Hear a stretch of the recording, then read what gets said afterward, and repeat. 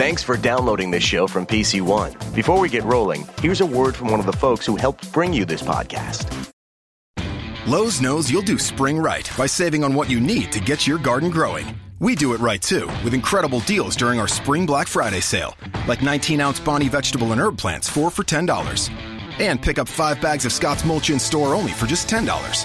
Whatever's on your list, hurry in and save during our Spring Black Friday sale. Do it right for less. Start with Lowe's. Offers valid through 4/17 while supplies last. Not valid in Alaska or Hawaii. Scott's offer valid in store only. See store for details. U.S. only. Upside. The smart new way to buy business travel is Upside.com. You save money and get a free Amazon gift card every trip you buy. Use the code Forbes and you're guaranteed at least a $100 gift card your first time using Upside. Save big on travel and get a big gift card at Upside.com. Minimum purchase required. See site for complete details. This is Forbes Under 30 on Podcast One. And I'm your host, Steve Goldblum. On the Forbes Under 30 podcast, we talk to young innovators, disruptors, and entrepreneurs. Today we have Charles Rogers. He's a writer and director. He created the acclaimed mystery comedy series Search Party on TBS, which is very, very good. And I would say it's kind of an indie film for television. And but we're going to talk a lot more about it. You're actually here, which is unusual because every other interview that we do, it's on the line. It's over the phone or it's on Skype. Yeah. And we're like staring at each other. Well, I flew 10 states to be here. I'm so grateful. I'm so happy. I did. I crossed the city for you. Thank you. That's enough. If you live in Los Angeles, it's just, It's 2 hours away. It's impressive. Yeah. What part of LA do you live in? I live in Silver Lake. It wasn't I that. live in Silver Lake. Do Why you? don't we just both stay there? We could have. Do you have this set up in your home? I could have come over. Yeah, I could get this in my home. Yeah. And we could have had coffee and. Well, let's end this. Yeah. Let's go back. Right. Yeah. Thank you. You grew up in Texas and in Mexico. Yeah. Yeah, I grew up on the border of Texas and Mexico, which is like neither Texas nor Mexico. It's its own weird limbo, and I also grew up in Acapulco, Mexico, when I was little, and we bounced around a lot. But I didn't really know the existence most Americans know until like college, I guess. You went to NYU for grad school. So what did you do the undergrad school? I went to undergrad in Austin at a school called St. Edward's University, which is like a liberal arts school. Okay, I went to a liberal arts school too. But Where I'm did you Canadian, go? So nobody knows where I went. Well, nobody knows where I went. So. Nova Scotia. Well, that sounds prettier. At least you have that. This is how people know my school. They go, not McGill?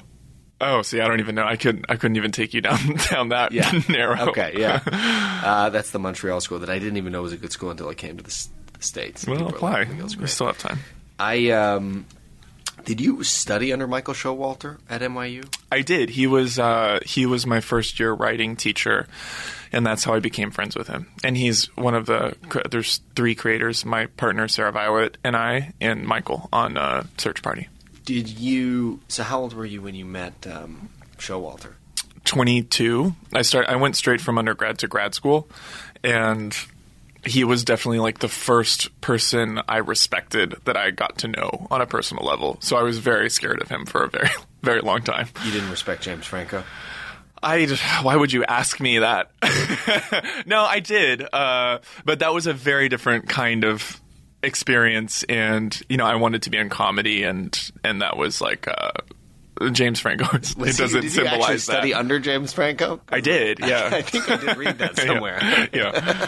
Yeah. There's a bunch of celebrities. I feel like he probably wasn't there. He probably had the Academy Awards and flying around. No, he was very rarely there. We had but he was really insightful. I will say, and I'm not even lying. Like he was insightful and interesting and like clearly a special person. And the class that I took under James Franco was a very weird, like everyone makes a film by making their own short, and then it becomes like a compilation movie. Starring James Franco. And a bunch of other, I had the least glamorous cast. Other people had like Olivia Wilde and stuff. I had Dan Hedaya, the dad from Clueless. That was like my celebrity. But I would always rather work with Dan Hedaya. He's funny. Yeah. Yeah. But yeah, James Franco went from being a student to next year being a teacher. It was he had a very particular. You should have him on here. Yeah. Yeah. When you, because wasn't Michael Showalter, of course, Wet Hot American Summer and all sorts of other, really clever projects. Wasn't he like a semiotics teacher at Brown? Is that right? I know that he took semiotics. He was a semiotics major. A student. Oh, okay. I don't think he ever taught at Brown, but he is ever that major, especially like in with story. He's so first of all, he's a genius, truly, intimidatingly so. And he's very good at he's an encyclopedia for story and story turns and the way what symbolizes what and what the shorthand for different arcs for story are. He just is so versed in storytelling, and I think that's what that major basically is. I'm curious about the relationship. It's the most enigmatic major. We're going to take a quick break. We'll be right back. This podcast is brought to you by Braintree. Having an up-to-date payment system is one of those things like a rattle in your engine that you might let slide to the bottom of the to-do list. Everything's working now, so you'll get to it when you get to it. But that's not necessarily a practical strategy. Leave it too long and you could be stranded on the side of the highway. And when we're talking about getting paid, you don't want to get stranded. It might not be a bad time to check in with Braintree and keep your business humming.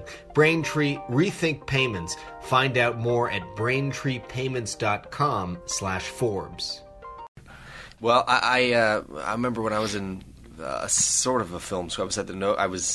I took a course at the Nova Scotia College of Art and Design, and there was this film professor that I was in love with, this guy named Brian Hofbauer. And he had made a movie, and we just couldn't believe it. And in the first, he was so cool, and we looked like, we were from the university, we looked like mainstream Abercrombie kids or something in this class, and he looked and he said a comment, and I was there with him, and he goes, "I just hope you guys aren't here to make the Wedding Crashers." And he looked right at me and my friend. I remember but fast forward, we became very good friends with him. And you made Wedding Crashers. And he became a mentor. Yeah. We went in a different direction. But well, that's cool. But that was it kind of like, were you intimidated by him because you knew his work before? Or yeah, definitely. And I knew that, I think there was a press release that he was teaching at NYU, and I was so obsessed with getting into NYU, and it was all that consumed me when I was applying. And I saw that he was teaching there, and half of NYU, they're small classes, and half of the classes are international students who have no idea who Michael is because they're there to make art films about refugees, and Michael is not in their consciousness on any level. And so I was very much did you know Michael Showalter's teaching here? And other people were I don't know, I don't know what you're talking about. So I was so antsy to take his class. And then the first day of class, we went outside for a break midway through class, and I told him I was a big fan. And Michael's just got a peculiar energy as a person, and it's easy to misread him. And I very much thought I had done the kiss of death by telling him that, but I'm sure he was just yeah, thanks, I want to have my break now. Right. I interpreted that as well, I fucked myself forever. Don't ever look at me again. Yeah. When did For Tilden come about? That's your first feature film. Yeah, and so that I made Fort Tilden my thesis years at NYU. So that was my first year out of class. You have 3 years of classes, and then you have a couple years to hang on and make a thesis, whatever you want that to be. And Sara-Violet and I were friends, but becoming closer, and just wanted to make something together. And it was let's make a web series, and we were throwing around ideas.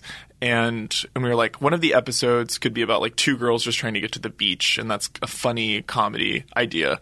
And we kept thinking about it. We're that would be a good feature. It would be an easy feature. And that happens all the time, where you're thinking of ideas with friends, and then you just go home and don't do them. And we held guns to each other's heads, and we're we have to make this movie by the end of the summer. And took out student loans and financed it with that, and made it very run and gun.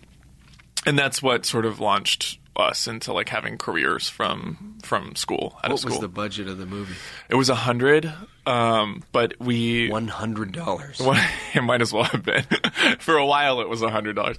You got $100,000 together. We got $100,000, but it was 40 or 45 was in student loans that we split between each other, and then we did a Kickstarter. We just used that 45 to shoot it, and then we did a Kickstarter, and a couple people gave what do you call them, donations, and produced it, and a grant or two. Where were you when you learned that you were accepted to South by Southwest, which is a huge deal as a young indie filmmaker? I mean, that was like the most exciting thing in the world. And we found out a little earlier than most people did, and I was like hounding Janet Pearson, the head of South by, to like meet up for like 2 years, very desperately, like in anticipation of pitching. Just like to be like, I just want you to know me. Like, let's have a coffee. And it was before I had made. I'm a filmmaker. Yeah, I'm coming for you. And I want to bridge the New York to LA. I'm sure I would cringe if I read those emails now. And and so then I sent her like a poster for the movie and was like, we just submitted this, and we had never met up, and I was like, oh, it's unfinished business that I've never met up with her. And then the night that she watched it, she sent an email to us and was like, I love this, not sure yet what it means, but just know that I love it. And it was the same night that we had like a small cast and crew screening, and so we were all drunk at a bar. And I got that email, and I was like, oh, my God. And we all ordered shots, whatever. Got very, very drunk. And then 2 hours later, got like an official "you're in" email. Like the other staff had watched it, and it was all very fast and furious, and was so like, I mean, it was just, I was so drunk. I remember the next morning I like sat on a bench in the park and like fell off of it. I was so hungover. Yeah. Do you, and you won. I mean, you won. The fact that you got in is insane, but the fact that you won the grand jury prize, right? Mm-hmm. You were the film in 2014? 14, is that right? You're very good at these details. Well, I mean, listen, research. I looked it up. No, but it's incredible. And it kind of, let's just talk about that experience of going to the festival, first of all, as a native Texan, and then cleaning up. Well, it was, as a Texan, it was very cool to have friends come, and my family, like everybody in my family came. I really used those extra tickets as I spread them as far as I could, and that really felt like a cool homecoming thing. But Fort Tilden happened so fast. We made it so fast. It was edited so fast. We sent it out so fast that I never had a moment to ever catch up with anything, and I never understood exactly what. I could never sit back and objectively be like, oh, this is what it's doing for me. This is what it means. I never had that chance ever. And so, like, even at the festival, and I'm like a little bit competitive at heart, and so like I was always like, I'm just so glad we got in, but I want to fucking win. Like there was a part of me that was just like had to. And like the day of the award ceremony, like we had gotten really mixed reviews because it was like it turns out it was like a polarizing movie that like had really unlikable characters, and my tolerance for that is very different from other people's, and like other people. What do you mean by that? The two leads in it are just by design unlikable, and that's where the comedy is. But your tolerance for it is different. I could watch cringy things, like I don't suffer from that, but other people like apparently really have problems with unlikable people, which just means they have problems with themselves. And so like I had no idea. I couldn't feel out the awards thing of it, and I was like, you know what, it doesn't matter. Like we walked around the lake all together, and it was very peaceful in the afternoon, and it was like, who cares? Like this is an amazing experience. Who knows what's going to happen? It felt very like calm before the storm. And then we were walking into the theater, and this other movie that was like the big contender, they were all like very dressed up. And so, like, I walked in, I was like, they know, like, they know, like, because a lot of times the films get told in advance if they've won. So they're like, please show up to the ceremony. But that was not the case. And it was, I mean, I freaked out when we won because it was also in a huge theater, and you walk to the front. It felt to me at the time like the Academy Awards.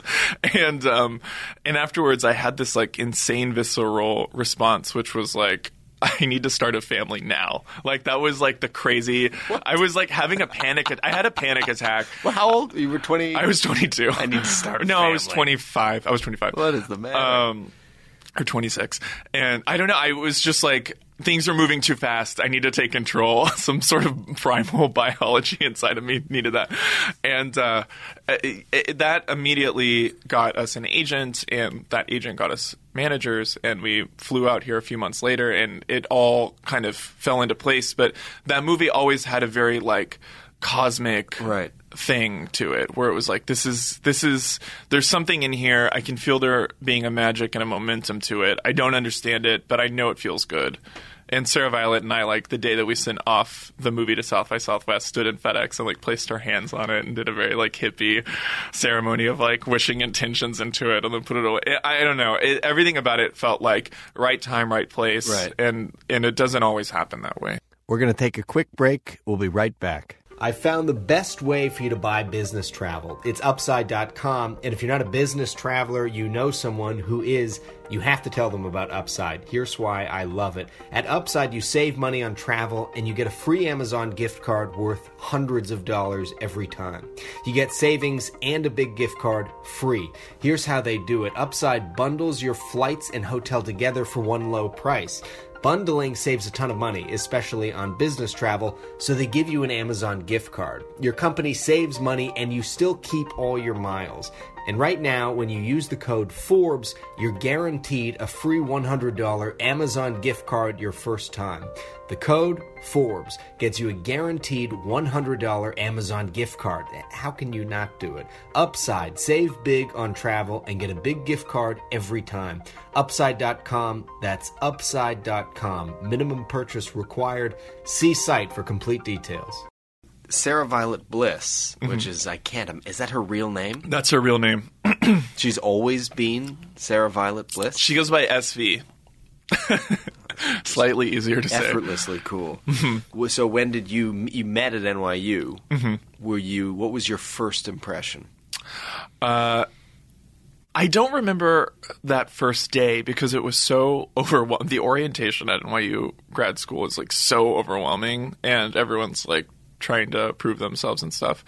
Competitive? Yes, it's very. We had an especially competitive year, but there are a lot of strong personalities, and there's a lot of entitlement as well. Sure. And but I remember loving her work and identifying with it primarily because not a lot of people make comedy at NYU, and so like those people kind of find each other,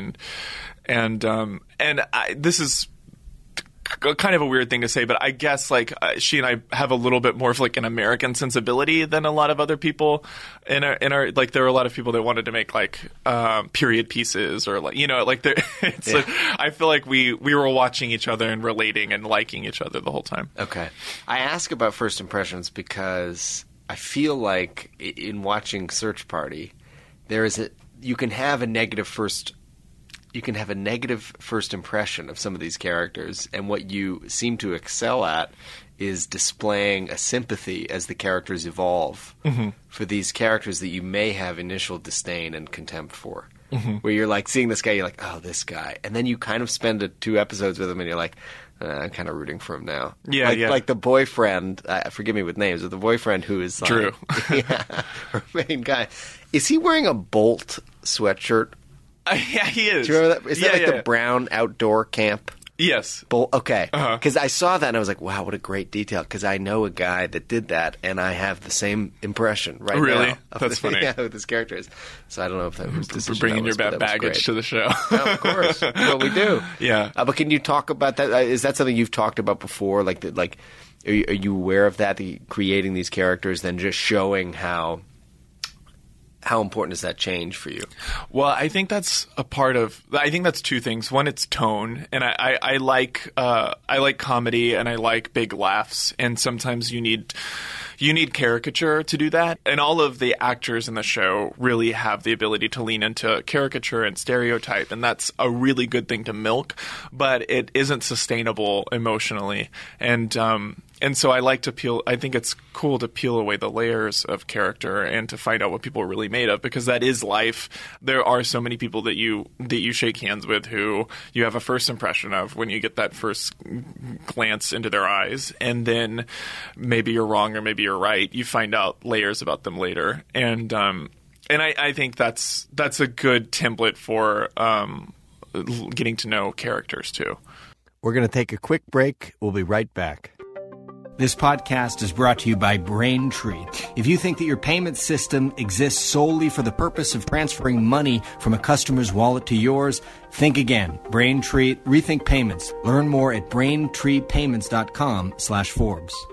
What was the pitch process like for Search Party? It was unusual because we made the pilot independently with Jax Media, which is a company that makes Inside Amy Schumer and Broad City, and there's like a New York comedy pedigree to them. And we made it in a vacuum with them, and they're like amazing creative collaborators, Lily and Tony, who run it. And we cast it. They're a production company. It was all us, and then we took it out to. So they gave you the money, Jax. Self-finance, their first self-finance pilot. So it was sort of an experiment for them too, and it was new territory for all of us. And then we did like a week of pitches to different networks, which was the first time I had ever done that. It's like a super overwhelming experience. Encouraging or demoralizing? I don't find it demoralizing because I'll tap dance for anyone. Yeah, I like the challenge of it. That's good. Yeah. But encouraging in that it sold. I guess it would be less. Did it sell quickly? Was TBS one of the first stops? It was. They're kind of rebranding. They were going through some. Yes, changes. Which I didn't understand. We were a part of that change, so it was a little like, "What do you mean TBS wants Search Party? Like, it's going to become so different." Just old like, movies and Conan. I know, like it's Big Bang Theory, and it was TBS, and then there was a couple other networks that wanted to go into development, or that was like a little. There was like things about the deals that were like, I don't know, and TBS was so gung ho, and we were told about this rebranding, and that was very attractive to us. But it was definitely territory that we didn't know one way. There's no way to know what that's going to look like when you're part of a big change, and I'm not even lying when I say that like it's been an awesome experience because they're so supportive and they really back it up, and I like their notes and stuff. So it's not the like horror story that I hear at all. From other people. What was the process like, though? Because did you about other networks? Well, did you show them the pilot? Like, do you just send them the pilot and then have the meeting? Do you have the meeting then send them the pilot? I'm just curious what. Send them the pilot, and they had like a short window to watch it, and then really. So you're like, it will self-destruct within. Yeah, exactly. Really? And they had, and then we had like 8. I don't know. We had like 8 or 10 pitches. Who's doing that? Is Jax or the agent? Jax is setting it up. Our reps were helping. But it was very much Brittany Siegel was working at Jax at the time. She's at Netflix now, and she was very in charge of all of this. Okay. So they're kind of – do they create a bidding war for you essentially? Like if we don't hear from you, we're going to go down the road to CBS. Right. That's all sort of I mean, we were pitching to places that were like FX and Showtime and like, you know, like cable. Yeah. And streaming. But you see what happens, and then you decide if you're going to play chess or not. And this just fell so into place that we didn't. It would have been distasteful for us to have been like, TBS, look, we got some other things. Let's see how it plays out. Because it was like, well, this is like a real vote of confidence. Like you should go into it without having done anything weird. But I know other people who have had like that bidding war experience. You heard me explain the show in the very, very quick introduction. I mean, like a millennial mystery series. How do you describe it? I think of it as satire primarily, but it's like a dark mystery comedy. That's kind of an easy way to say it too. And most people refer to it as dark comedy, but it's about a group of 20-somethings who come together when their friend from college disappears.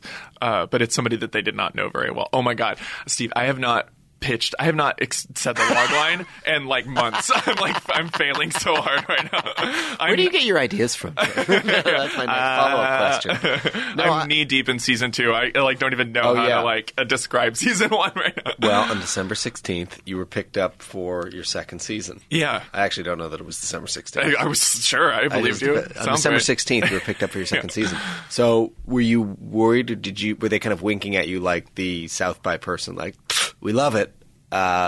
Maybe you'll... I don't know what it means. Did anybody come up and say, we love it? I don't know what this means. Well, everybody loved it. Everybody at TBS loved it. We loved it. We felt good about it, but we didn't know how it would be received. And it was like critically really well received. Yeah. And that was kind of a surprise to me because my only real experience like this was with Fort Tilden, where it was super polarizing. And it was a movie that like the marketing was like, well, we have to like embrace the polarizing aspect of it and let that be its strength. And it's like, okay. And I was like, surely it's going to be like that. Like people are either going to be like these characters or they're going to love it. But something about the genre mystery conceit of it allows people into the more unsavory character aspects that otherwise I think they would have a grapple with. But that, I mean, basically, like, it came out, it was well received, and then we were like, I'm pretty sure this means we get a second season, and shortly after we got picked up. And I'm going to ask you about the second season, but with picking up on unsavory characters, one thing that's so compelling about the show, I mean, it's just really funny, is the sense of victimhood and ownership of other people's tragedies. Yeah.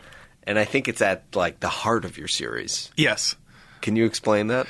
Well, I think on social, like in the show, Dory is somebody who becomes, Alia Shawkat's character Dory becomes obsessed with the disappearance of Chantal, and it sort of becomes her quest and identity to find her. And there's a part of that like reflects this weird phenomenon in our culture now, which is that like whenever somebody dies, like a celebrity, everyone like who knows them like posts screenshots of their last texts with them and is like, I remember when I knew Robin Williams, and it was just like, oh god, like what strength does that give you? And yeah, it's a weird appropriation of other people's tragedies that it's like a performed grief that is all about like how the cachet of knowing being close to emotion or close to trauma somehow makes you more interesting. And like now I think like everyone has their like signature trauma that makes them interesting, and we all kind of carry that around as part of our identity, which I guess in previous generations everyone tried to hide their trauma as much as possible. Now we flaunt it. We're eager to put our authorship in things. Right? To take control of it, and sometimes that's the wrong way, I think. And so that is at the heart of it. How that bleeds into season 2 is still sort of being specified, but it was by the end of the series of the season that becomes a greater point than it even started out with. Lowe's knows you'll do spring right by saving on what you need to get your garden growing. We do it right, too, with incredible deals during our Spring Black Friday sale, like 19-ounce Bonnie vegetable and herb plants, 4 for $10. And pick up 5 bags of Scott's mulch in store only for just $10. Whatever's on your list, hurry in and save during our Spring Black Friday sale. Do it right for less. Start with Lowe's. Offers valid through 4/17 while supplies last. Not valid in Alaska or Hawaii. Scott's offer valid in store only. See store for details. U.S. only.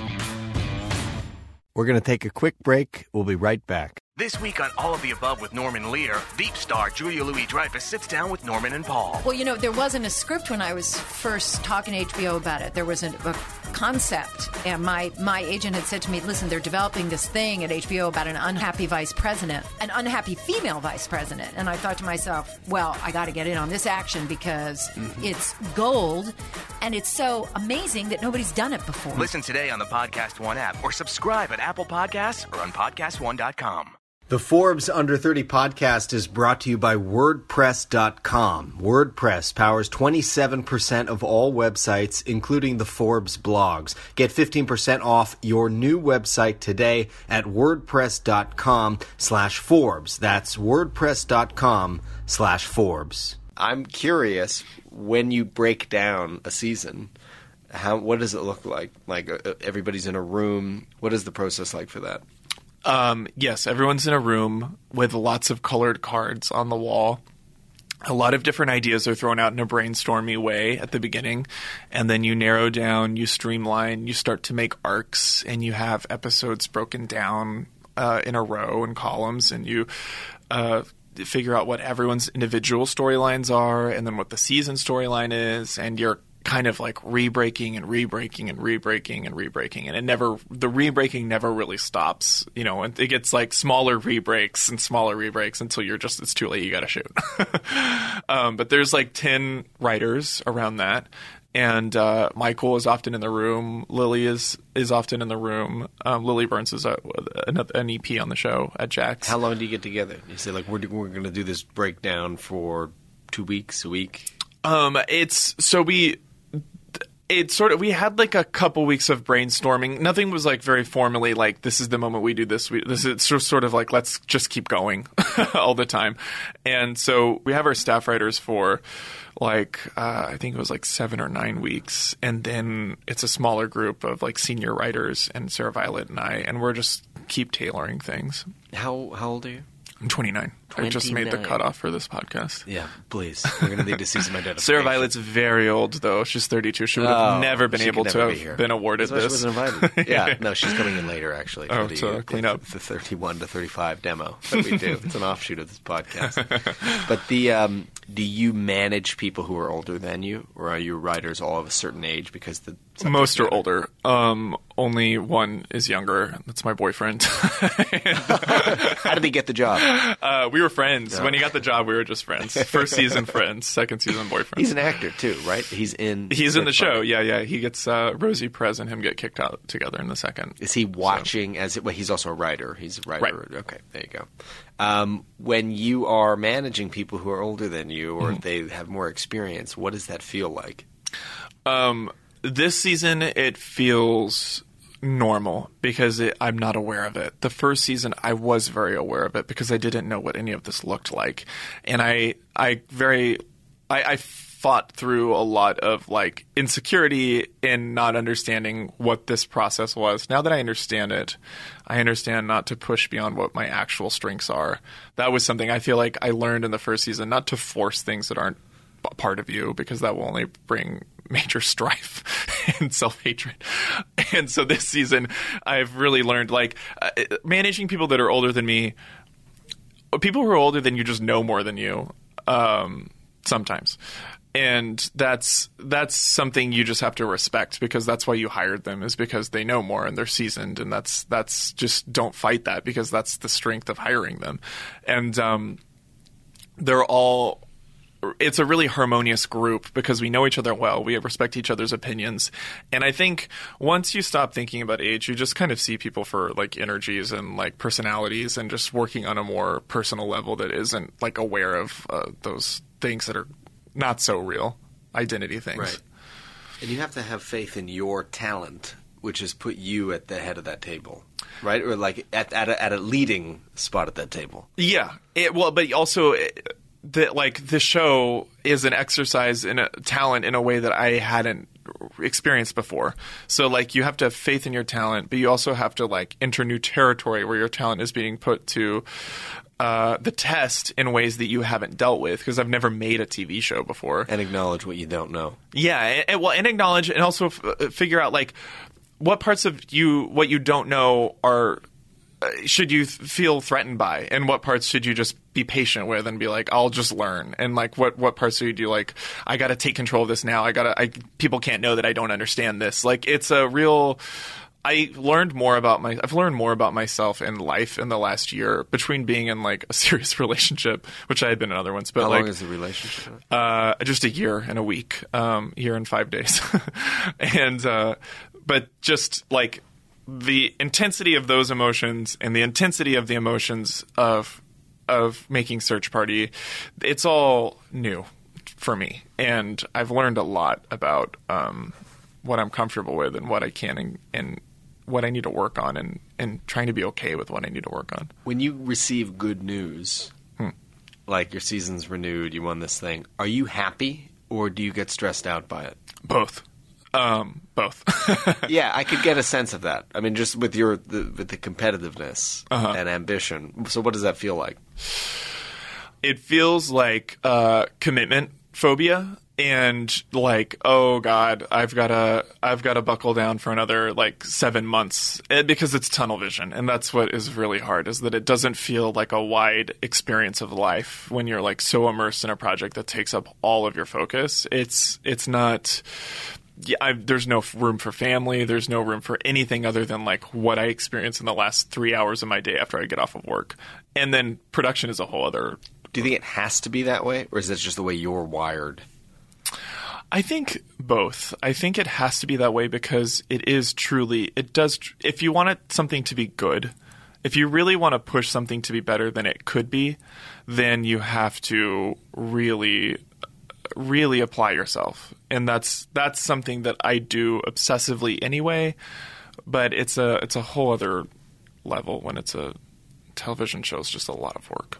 I want to talk to you this. I directed a feature film that I wrote starring Rita Moreno 2 years ago. That's awesome. And it was the cinematographer made a decision to not make me look like an idiot. And it was a decision because he could have.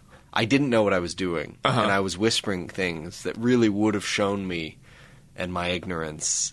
And whispering things to him? No, I was like, what do we do here? Should we put a wide shot and then we'll go in for a close? And he was like, yeah, and then we'll start.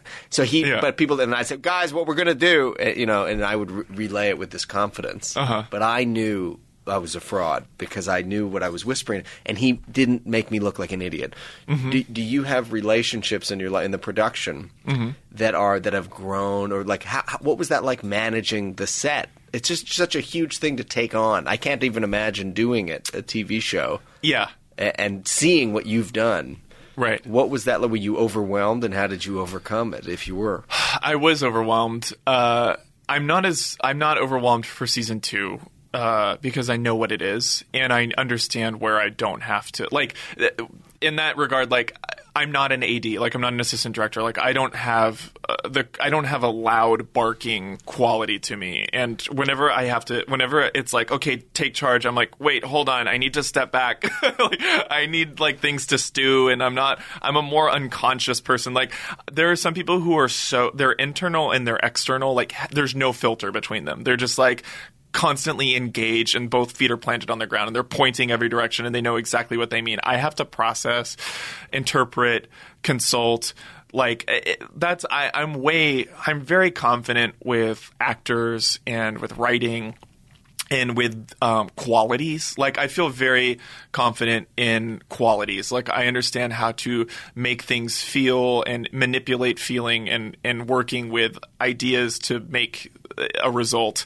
But when it comes to, like, I'm sorry, I'm like speaking so abstract. But like, it's like when I feel like I need all the pieces in front of me, and then once I have those formal properties, I'm like, okay, great, I can make art. I'm not somebody who's like, where are the pieces? Get the pieces, put the pieces here, now we're ready. Like, I can't do that. And so like, that really intimidates me, and I learned, like, I don't have to do that. Like, there are other people who do that, and thank God for them. How's SV? She's better at delivering bad news. Yes, that's true. She's better at like which is a skill. Yeah, it definitely is a skill. It's a skill. And I there's like a Southern gentleman in me that's like, just so you know, this is a scenario that we all have to get used to. Like, I'm not that You're doing such a great job, but but you're fired.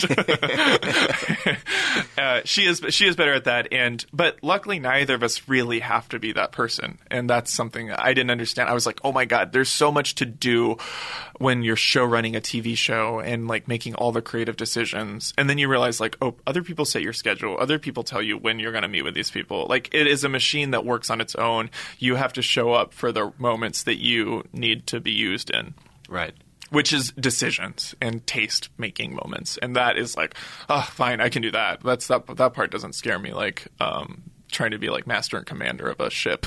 But what is the sense that gives you the most confidence when you're on set? Is it when you're going back and forth with the actors between takes and getting them to where they need to be? Yes. And production. I love production design. I love costumes. I love art, and like any element of production that is art is like my first nature. And I think I probably decided early in life that I'm allowed to be that person, and so I feel much more confident in the others than the stuff that I attributed to like qualities I don't have when I'm young. And so like working with actors, jokes, getting to the joke and writing, understanding emotions, those things come naturally to me. So I'm curious about the business. You've worked on other shows like Mozart in the Jungle, right? What was that experience like? You were a writer on Mozart in the Jungle? For a brief 3 weeks or something, I wrote on the second season of Mozart in the Jungle, which couldn't have been more. I also wrote on Wet Hot American Summer. Yeah. And they couldn't be. Like, Wet Hot was chaos, controlled creative commotion. And that's how people describe my mother. What, controlled creative commotion? Chaos. I don't controlled know chaos? Yeah, but listen. She sounds magical. Yeah, she's great. Put a camera on her. And Mozart was the most gentlemanly experience. It was all at Jason Schwartzman's mom's house, who is... Coppola, right? Yes, but she's Talia Shire. She was in Rocky. She's Adrian. Right. She's in The Godfather. And their dogs and their beautiful piano and pool. And we were all around their dining table, and it couldn't have been a more cordial, formal, like it was like the biggest like show business intro I could have had in my first few months of living in LA. It was so weird, but very sweet and kind people. And that was that. I didn't feel incremental to that show in any really. So it was a window into a way a show can be made. Mm-hmm. And I think the rushed nature of Search Party, you got to get it done. There's never a stop. There's never a break. Is a different feeling. Where is there a sense with the business and like when you're dealing with your agents and your reps and your career so far has been a series of green lights in terms of your film, and you've had this success really early on. Do you feel pressure like I got to keep this up? I want to grow. I want to be bigger. I want more. I got the Search Party thing. That's great. I love it. But now I want more. Yeah. If you could see the seriousness in which you delivered that answer, I wish this was a video. Thinking, yeah. Yes. Yes, but... It's like we're in Congress. Without a doubt. But I also... yes and no. Like, I don't know... I've always known what I wanted, like, in a really abstract sense, which is, like, I want to make the stuff that I want to make, and I want people to see it, and I want to be respected, because everybody wants that. But I will say it is confusing to have been given these particular green lights early on, because there is a real commercial element to making a TV show, which, like, now I'm feeling not used to, but I've acclimated to the idea that, like, oh, crazy, like, hundreds of thousands of people have seen this, and that's nothing I ever experienced before. And it becomes like a life that lives without you. And now it's like, well, does everything have to be that way? And what does it mean if something isn't that way? And I don't know what I want as much. What I know what I want is to keep exercising and exploring and, of course, making money. But I don't know what that looks like per se. I think there's some people that are like, I want to make my first feature, and I just like don't have that like very clear. I just want to keep evolving, I guess. I don't know. I mean, I feel like I got a lot of red lights early on. Everyone does. Like, I didn't have like a harder period of time than other people, but like coming out of film school and in film school, like I couldn't like get my shorts to hit in festivals like other people could. I wanted more. I didn't know what that meant, but I just wanted more. And now that I'm getting it, I'm like, well, hold on. Like, it's hard to stay objective about like where you're at in your career and life and what you need and what you want and what you have. It's all very confusing. But it's great. I'm so grateful. I mean, how could I not be grateful? It's awesome. We're going to take a quick break. We'll be right back. Small businesses are at the heart of our communities and the places that we could not live without. Whether you've been in the business for generations or recently launched, creating a website on WordPress.com can make a big impact on your business. Even if you don't have experience building a website, WordPress can guide you through the process. They have hundreds of customized themes to get you started, Just pick a template and make it your own. You'll get built-in search engine optimization and social sharing. That's good. When you build your website on WordPress.com, you're part of a community with support 24/7. Whenever you need it, get answers to your questions and get back to getting stuff done. Come see why 27% of all websites run on WordPress. Get started today with 15% off any new plan purchase. Go to WordPress.com/Forbes to create your website and find the membership plan that's right for you. That's WordPress.com/Forbes for 15% off your brand new website. WordPress.com/Forbes. Are you a lot of fun to go out with? I mean, when I look at what I'm thinking Why? about, I'm not wondering even why I'm asking this question. No, I'm wondering what you're up to next week. No, you're managing so much with the second season with your relationship, and I know you shoot the show out of New York. Yeah. And so you're like, how do you meditate? How do you stay organized? Are you naturally organized, as a lot of creative people just aren't? I'm not innately? that organized. I'm organized in that I keep things in my head, and I have a planner, but I'm not like my house is kind of messy. I'm somebody who knows how to design an apartment well and then just leaves clothes everywhere. Like I'm not but in terms of being fun, I was probably more fun before work. But I am fun. That's something that happens, Steve. right? Because people think you are fun when they start to see more of you, and because of your career, people are seeing you more, so they think, and it's a fun business. At the same time, you just have a shitload of. At the same time, you just have loads of work. Yeah, right. I am very tired all the time, but also, hey, I go out, I have fun, I have great friends. Yeah. I don't know about that question. No, I like that. I mean, I feel like I got to defend how fun I am now. SV, are you guys just linked together for the rest of eternity, or is there a point where you're going to be like, you know what, this was amazing, but it's time, I got to see if I can do something different? It could be different things. I think we had our only focus was getting this made for so long, and now that we have it, it's like, do we make a feature together? Do we make another movie? We have plans together.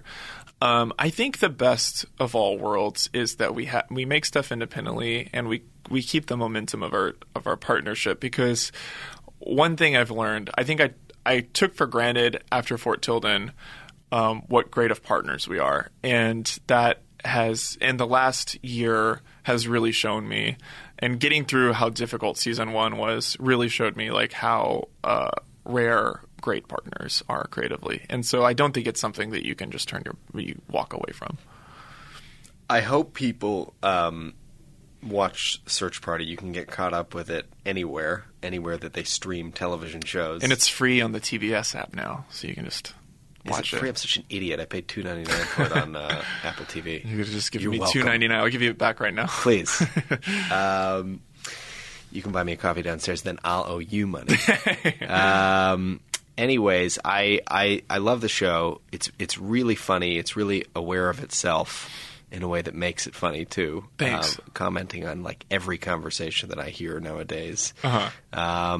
This podcast, we have a lot of entrepreneurs on, and early on they often collaborate with people on their projects, and whether it's Snapchat or some app that we've never heard of, there's friction as they enter the business. So you've had this wonderful partnership with SV. How do you keep it healthy, and what does that collaboration look like as you both have achieved success and move further along in your career? The thing that's specific about our partnership, I think, is that we're both pretty highly sensitive and self-aware people. And sometimes I'll leave the room and just be so exhausted by thinking oh, what did they think of this idea when I said this? And what does that mean about that? And is it because they felt allegiance to this idea or because of this personal thing? And there's just too much to keep in my head all the time. And I think she's kind of that way too. And so most of our disagreements, or not even disagreements, are healthy, but most any tensions we've had, I feel speak more to the weight of the project and how important it is to both of us. And that's not even a political answer. I think that's true, but it's also we've grown up a lot. Both of us we've been partners for 4 years or 3.5, 4 years. And that's time in your 20s. And that's when you do a lot of growing up. And so, yeah, I've learned a lot about myself through this partnership. And I think she has too, not to speak for her. But, I think it takes some time to figure out it's a relationship. It's a marriage, basically. And it takes a while to figure out who that other person is through and through, who you are in the face of them in relationship to them, how you guys ebb and flow. And it takes forgiveness and acceptance and self-acceptance. And that stuff is like nothing you can set out. You can't have a goal with any of that stuff. That's just stuff that comes with like going through the motions of it. Does your partner ever get jealous of your work partner, SV? Well, Jordan has a very specific role in the show in that he's a staff writer. So like by default, he comes in knowing that he has a place. And there's security there. There is security there. And Jordan and I are going to be creative collaborators. We are creative. We made a short together that you can watch online. and so like I think that there's just they're two very different animals. And I think like he has equivalents in his life like that, or actors that, he's worked with and stuff like that. So I think it's just sort of like, it's good to have things that you can't share with your partner. Right. How aware are you of creating a room that is full of diversity and different, whether it's race or age and background and things like that, when you're hiring and putting a group of people together? It was very much a priority. Diversity is very much a priority, and the room is pretty diverse. It's most important to me that I think what's a little difficult about prioritizing types of writers, and not even in terms of diversity, but just in terms of like, even in season 1, we were like, we want some mystery writers, some comedy writers, just like thinking of things in like this labeled way. It makes it harder to feel out people on a personal level. Like, like ideally it's just people who I trust, and like that's it. Luckily, the room is diverse and it's people I trust, and we haven't had to like fight for a certain leverage or whatever, or like arrive at a place where we're like, oh, thank God we have diverse writers. But the show is in and of itself a feminine show in my mind. It has an outsider's point of view.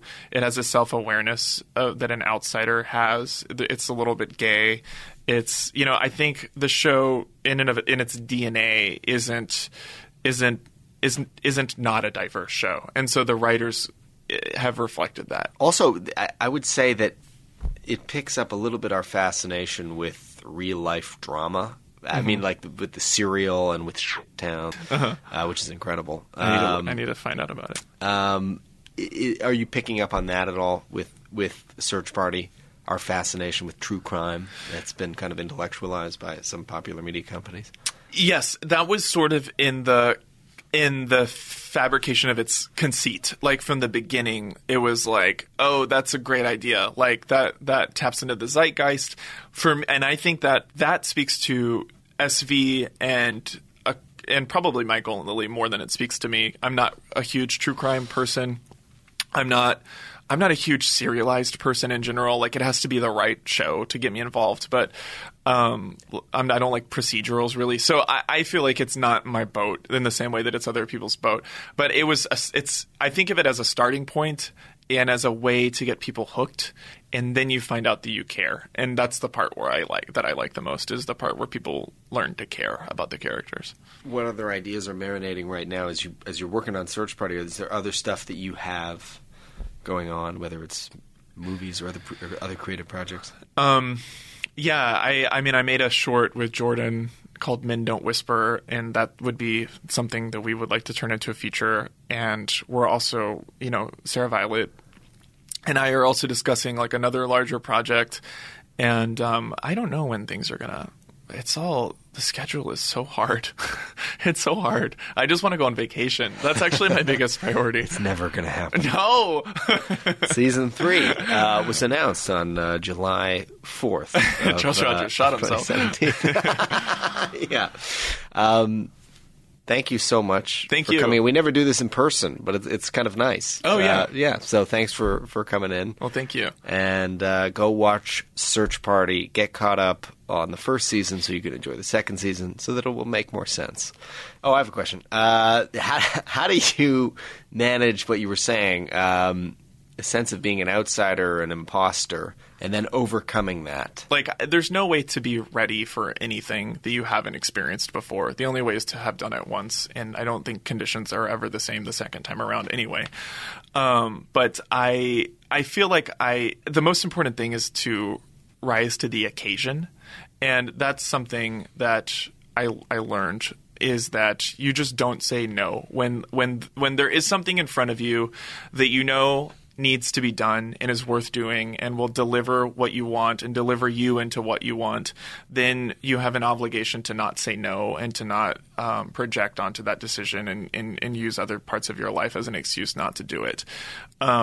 So every day of this, I've experienced a different kind of insecurity, a different kind of confusion about who I am and what my worth is and what I am capable of. And what I have learned is that that's fine, and that that is something that I inherently am ashamed of, but that's fine that I'm ashamed of it, because that is what self-acceptance is just being like, I observe that, and that's okay. And what's important is that I'm still showing up and showing up to the plate and getting through it, because that's, at the end of the day, the only thing anyone else will see. And if you insecurity get in front of you, then you'll just never have lived. That's beautiful. That's nice. And that's a good closer. Cool. Thanks a lot. Thank you. That's it for this episode of Forbes Under 30. I hope you enjoyed it. If you want to reach out to us with a comment or question, please do so at under 30. That's the number 30 at podcast1.com.